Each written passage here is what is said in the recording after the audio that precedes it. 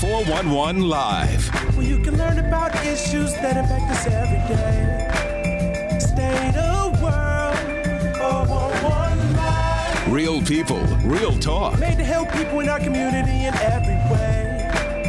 Boy or girl, 411 Live. Children are precious. Wouldn't you agree? Ideally, it would be wonderful if all children's lives were fun, carefree, exciting, safe. Unfortunately, that's not the case. Hello, everyone. I'm Beverly Taylor, and this is the 411 Live. Real people, real talk. Today, we are going to be talking about homelessness and the disturbing racial disparities in the child welfare system. Heavy topics, but topics that need to be talked about and discussed. I have two amazing guests with me. Amada Morales, a family advocate. Hello. Welcome to you. Thank you. And Lincoln Rice, and he is the author of The Ethics of Protection. I shortened your title because I know that there's more after that colon, and you'll mention that. But they are also members of Casa Maria Catholic Worker. And that is an organization that I had not heard about until we got an email on our website, the 411 Live, which we always open up and encourage people to message us. And somebody messaged us about Casa Maria and you guys and your book. And we looked at that and we thought, yeah, that is a good topic and we should have them on. So I'm really, really glad that you guys are here. Now, among other things, Casa Maria provides housing for specific mothers and families. And I guess I want to let that be a jumping off point for us. So when we talk about the housing, and I say specific groups, what's going on? What are you doing here? Our housing is mainly for women with children. So it's the women with children is one of the groups that there's never enough emergency shelter for, and that always are looking for a place to stay. And so we have 4 houses on North 21st Street that are kind of old Victorian houses. And our main work is, for going back to the 60s, is providing that kind of emergency shelter for women with children that need a place to stay. But over the last few years, we've decided to specifically dedicate 2 of our houses for mothers who have open cases with Child Protective Services to provide them a stable place while they try to reunite their kids with themselves. And that's the part that I found extremely interesting. And I know that you, Amada, you've been involved with family advocacy for a long time. You know, why is this needed? Well, the reason that we work so hard to provide the 2 properties, we devote it to the families fighting to reunify with their children. The reason is because when you have a CPS case, it's really like having a full-time job.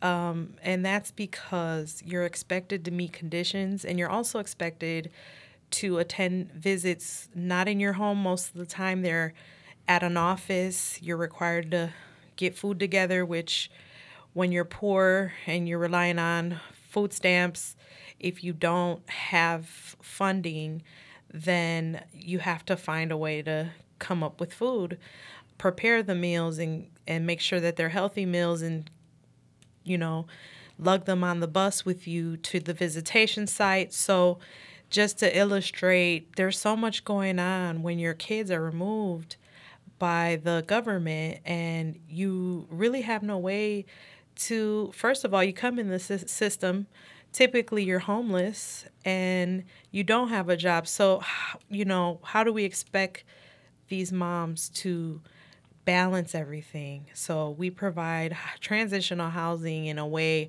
to help the moms, get further along in their cases and meeting the conditions that the judges are setting for them. Okay, so let me understand this. So you have a case. You have a mom, and her child is taken and put in Child Protective Services. Mm-hmm. Okay, so she's separated from that child. and some of the parameters of the things that she has to take care of, things she needs to do in order to get her child back would be the visitation. But on the visitation, she has to bring a meal. Correct. Right? She has to get the transportation to get to the location where... Correct. The women are given bus fare to get to visits, which sometimes doesn't always happen, but yes. So when you just take a case of a mom who lives in the city of Milwaukee and her child is put in a foster home in a suburb Correct. away, she's given the bus fare to get the children are driven back to the inner city. Okay. By a visitation transportation provider. So then they meet at one of the sites where visits are conducted. So it can be within the city limits. Okay, so if her child is taken away and she was getting food stamps, what do they call it now? EBT. Okay, so she's getting that, but the child is taken away. Would that program end for her? Correct. Thank you for pointing that out. She will still receive food share for herself, but because the children are out of home, she has to use her own food share benefits or use cash in order to get food available for visits. And some of these moms have more than one child.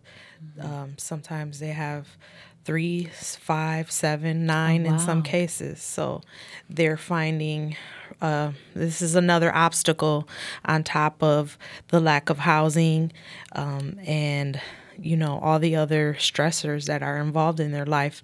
People who enter the system typically have stress already in their life. So we're just, at Casa Maria, our goal is just to try to help eliminate those barriers and to be supportive and find funding and also help with transportation, any last minute things that we can do to help ensure that moms aren't missing visits. If you miss a visit, it's very serious. The judges will really frown upon missing any visits, and there's a good reason for that. So we just really try to do our best to make sure moms are able to concentrate on this really big, huge legal case in front of them.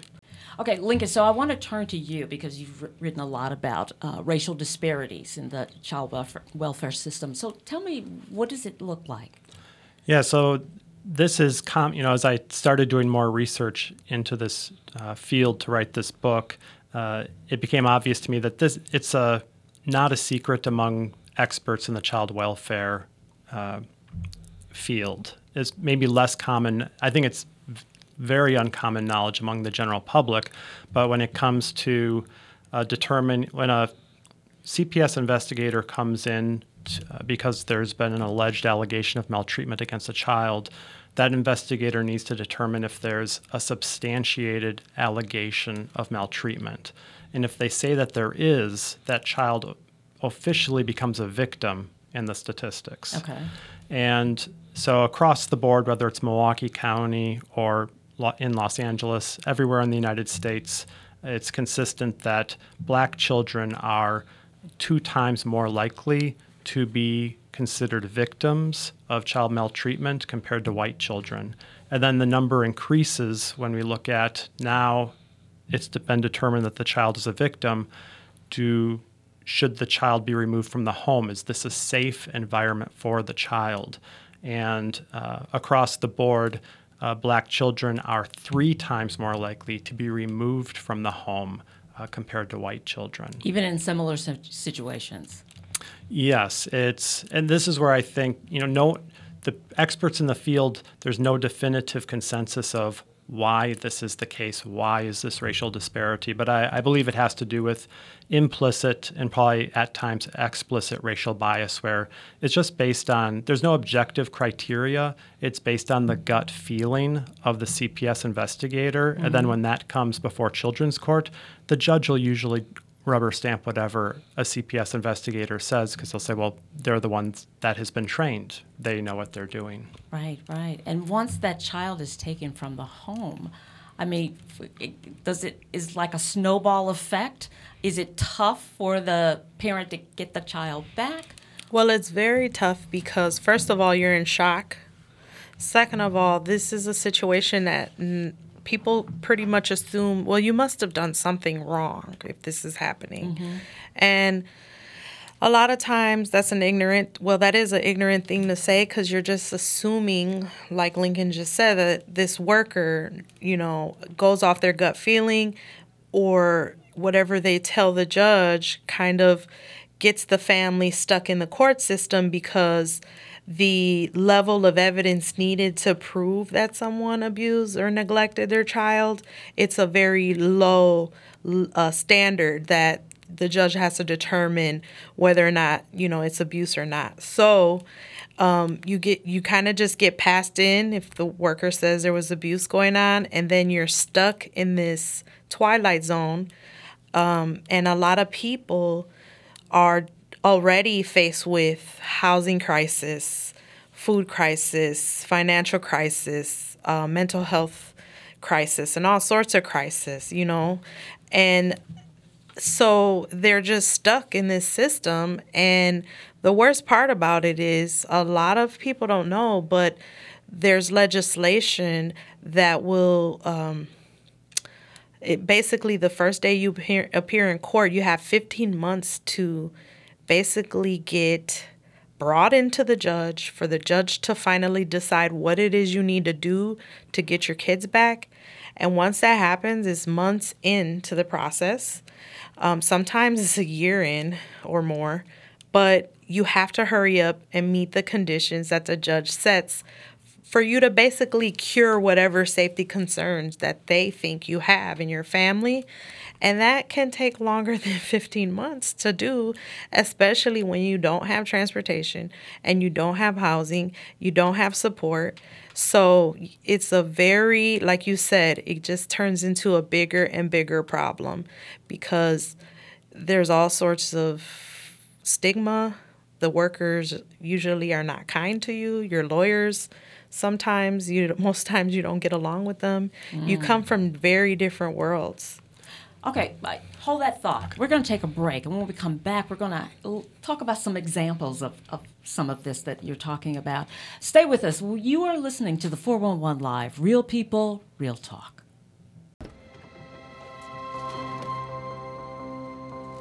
The impact of a meal goes well beyond feeding our bodies.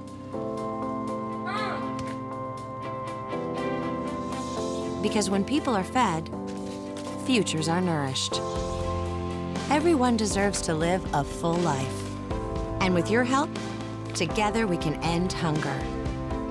Join the movement at feedingamerica.org/act now.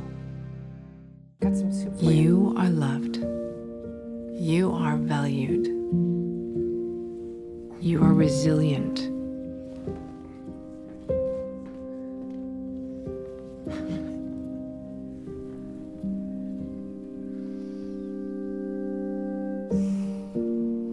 You got this. You're there for them.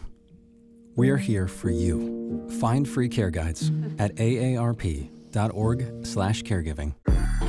I'm an ex-drug dealer, and I'll be your sub today.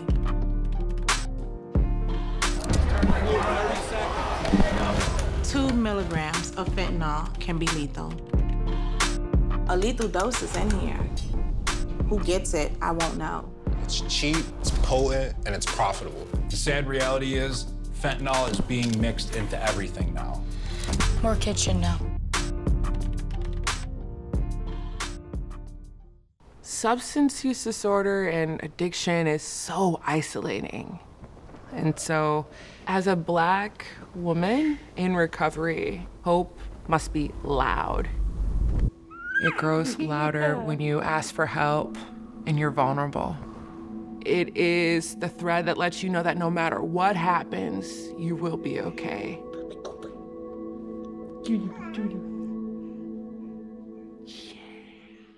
Welcome back to the 411 Live. I'm talking to Amada Morales, a family advocate, and Lincoln Rice, author of Ethics of Protection. we were talking about some of the things, and I cut you off. You were about to say something, Lincoln. What was that? Sure. I just had two things I wanted to follow up with what Amada had mentioned. She had mentioned the 15 months, and the reason the 15-month mark is so important is that once a child is out of the home for 15 months, the CPS and the judge is required by federal law to start termination of parental rights proceedings. So oftentimes it might not even be the parent's fault that the court cases are, so far apart and the process is so slow. And that's why the parents, Amada has done magnificent work in, letting them know that even if the judge and the lawyers are slow, you need to make sure that you're pushing it along, because once you hit the TPR stage or termination of parental rights stage, it can be very difficult. The second point was you had asked Amada, is it difficult to get reunified? Mm-hmm. And when it comes to racial disproportionality, those numbers are pretty constant across the board. But I think something that shows how haphazard the CPS system is the numbers on reunification. So the national average, once your children are removed, is 53% of the time you get your kids back. 53%. 53%. So those aren't good odds. But if you look at the highest and lowest states, then it's I'll list those first. So in Delaware, the reunification rate is 24%. Wow. In South Carolina, the reunification rate is 77%. So yeah, I believe that's one of those statistics that points to the haphazard nature of CPS, because how can the parents in one state be 3 times better at getting their kids back and fulfilling their conditions than in another state? Right, something is going on. Mm-hmm. I remember talking to you guys beforehand, and you mentioned the example of the woman with the chicken. Tell me about this. This was the first case that really made me wake up to the issue. Mm-hmm. So this was a few years ago at Casa Maria. There was a mother staying there that she had a 15-year-old daughter, and if it's always unfair to judge parenting by children, but if you could, this daughter was one of the nicest teenagers we've ever had stay. So helpful, so compassionate, helping other kids out with their homework, helping people, but she had these triplets that were just shy of the time that you'd start giving them hard food. And they got the flu and they had a fever and they were vomiting everything. And a couple days into this, just out of desperation, she tried giving the triplets some hard food, a little bit of chicken. Mm-hmm. And they vomited that up also. And then the following day, she brought them to Children's Hospital, and what she thought was the case. They had the flu. They made sure that the kids got enough fluids and gave them some medicine to bring the fever down, and they said the kids are going to be fine. But then the doctor said, I thank you for your forthrightness and letting me know everything that you tried, but feeding the children chicken was inappropriate, and I need to report that to Child Protective Services. Wow. And, this woman and her children are African American, and I just have a difficult time believing that if this was a white mother coming down from River Hills, that this doctor calls Child Protective Services on her. And then the CPS investigator came to Casa Maria, believed that this was an unsafe situation for the triplets, and removed them. Again, if this was a mother in River Hills, I don't think these children get removed. And so, as I point out in the book, the average amount of time it takes a mother to be reunified, if that's what happens, is about 22 months, and that's almost exactly how long it took her to get her triplets back. But if we hadn't been able to give her a space, because as Amada pointed out, all of the court cases needing to go to a third place to meet with your kids regularly to show that you actually want to be with them. Because of her situation of homelessness, she wasn't able to hold down a job and fulfill all of her conditions because she needed to be readily available all the time. So it was just a heartbreaking case, and Yeah, and no one's really factoring the separation and the trauma you're causing these triplets when they lose their big sister, who's so fundamental in their upbringing, and their mom. And so the case to be reunified took over a year, and there were still issues, there were still problems, and the courts, they're not really factoring. Sometimes they'll factor how many times they remove a child, but at the end of the day, they stick to their foster care routine and they take the kids out of the home. There's very, very sad and tragic things going on that people aren't really paying attention to because it's a closed court system. Right. So, as I've listened to you talk, and I'm thinking solutions, but it sounds like, sometimes kids are taken away, but what the parent needs is maybe help with housing or employment, those kind of things, and put the money to that versus taking the kids away. Right. Yeah. And possibly going through a parental termination. Correct. Yeah. So, I mean, that's pretty much looming. If you have smaller children who are adoptable, it's kind of a for sure thing, and it's kind of irreversible once the government files the termination papers. So it's pretty scary. What are solutions? So Casa Maria, we've tried for the past 8 years to bring the cures to the problem, because they're taking the kids for safety concerns, but there's no funding going in to cure those safety concerns. They may give parenting classes and coaching, but the bottom line, that doesn't give you safe housing. That doesn't help you get to your visits and feed your children. So we're really trying to make up for when the system falls short. Mm-hmm. And we do that by doing this as volunteer work. We're not paid for what we do, so that way we don't have any conflict of interest. And I think it's going to take a lot of folks to kind of open up and talk about this more. That's why we're happy that we're guests here, so we could spread the word and let people know what's going on in this closed court system. Right. What do you think, Lincoln? Yeah, I think there's probably two long-term options that would greatly increase what's happening into to a better realm. And the first one, as you mentioned, would be funding for families in poverty, whether that was bolstering up welfare funds. And there's always been a close connection between welfare and CPS. When welfare was initially introduced in the 30s during the Great Depression, the only way it got through Congress was if Southern states had the ability to prevent those funds from going to black families. And during the civil rights movement of the late 50s and early 60s, that process reversed, and black families in the South started getting those funds. And we saw at this point that CPS, which up until about 1961 had been a almost completely voluntary program. It was if you were homeless or struggling or some stress in your life, it gave you the option to place your kids voluntarily with a foster family until you got back on your feet. In the wake of the civil rights movement in 1961, the federal government said, from now on, if you want CPS funding for your state from the federal level, it can only be for involuntary removal of children.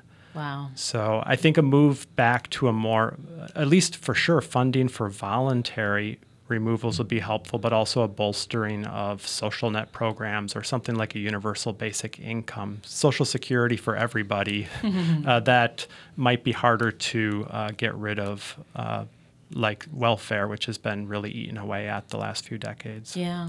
In writing your book, doing all this research, I mean, I'm sure that there were several moments that, stuff just kind of blew your mind. But does anything just really stand out? The one thing that did blow my mind, because it was an experiment that would have been unethical otherwise. The grand experiment, does CPS help families, would be to have CPS go into situations and half the time that it believes it should remove a child, don't remove the child and see what happens. And to some extent, we had that happen during the COVID year. So I'd started working on this book before COVID. Then COVID happened with kids not being in school and not being able to go to in-person doctor appointments. Those are the main two people that report or make allegations to CPS. So there was a lot fewer children entering the system. And there was a great fear among CPS folks that we're going to see child deaths just skyrocket. Right. Yet the year before COVID, every time a child dies in the United States, there is an investigation. Is this the result of maltreatment by someone? And so that's a number that's easy to track even during COVID. So the year before COVID, that number was around 1,850. The year of COVID, the number of child deaths determined to be the result of child maltreatment dropped from around 1,850 to around 1,700. And I think that basically means it was statistically insignificant. During the COVID year, CPS was unable to remove tens of thousands of children that they would have removed otherwise, and no more child deaths occurred than would normally occur. Yeah. But, playing devil's advocate, we still don't know what was going on in those homes, during COVID, because I know that was a stressful time, and domestic violence went up, and you're right. I think that's a telling point that we do know domestic violence went up. Like those numbers can be confirmed because the person who is being harmed could call the police, or a family member could call the police. But they're really almost every CPS expert I know was prophesying that we would see child deaths go up, because now not only were the children not around mandatory reporters, but if they had a harmful parent, they were around them all the time. Yeah. So the fact that that number didn't increase but actually decreased, I think speaks to how there's just this emphasis on removing children, better safe than sorry. And I think no worker, because we do hear about those horrible situations in the news where, it does happen every once in a while where a worker was somewhere, a CPS worker didn't remove a child and the child dies. No worker wants to be that worker. Right. And so the emphasis is on you remove the child. And I'll finish up with this, there have been studies done that when you do have that happen in a locale where a worker didn't remove a child and they die, all of a sudden you'll see a spike in removals. So there, yeah, hysteria. I understand that. We've run out of time, but you mentioned that Maria Casa is, or is it Casa Maria? Casa Maria. Yeah. Casa Maria is. It doesn't take federal funds, this kind of thing, and they work with volunteers doing all their work. Is there some way that people listening could help? For sure. We actually we're able to do what we do because of this generational donorship that Casa Maria's had running our main house for over 60 years. So if anyone is interested in finding out more about Casa, we do have a website, and you can look us up. We'll get you the information to air as well. Okay. Yeah, if someone just Googles Casa Maria Milwaukee, will be the first thing that pops up. It'll pop up. All right. Thank you guys so much. Thank you. This has been an enlightening conversation, a disturbing conversation, but one that really should be out there, and we should be talking more about this.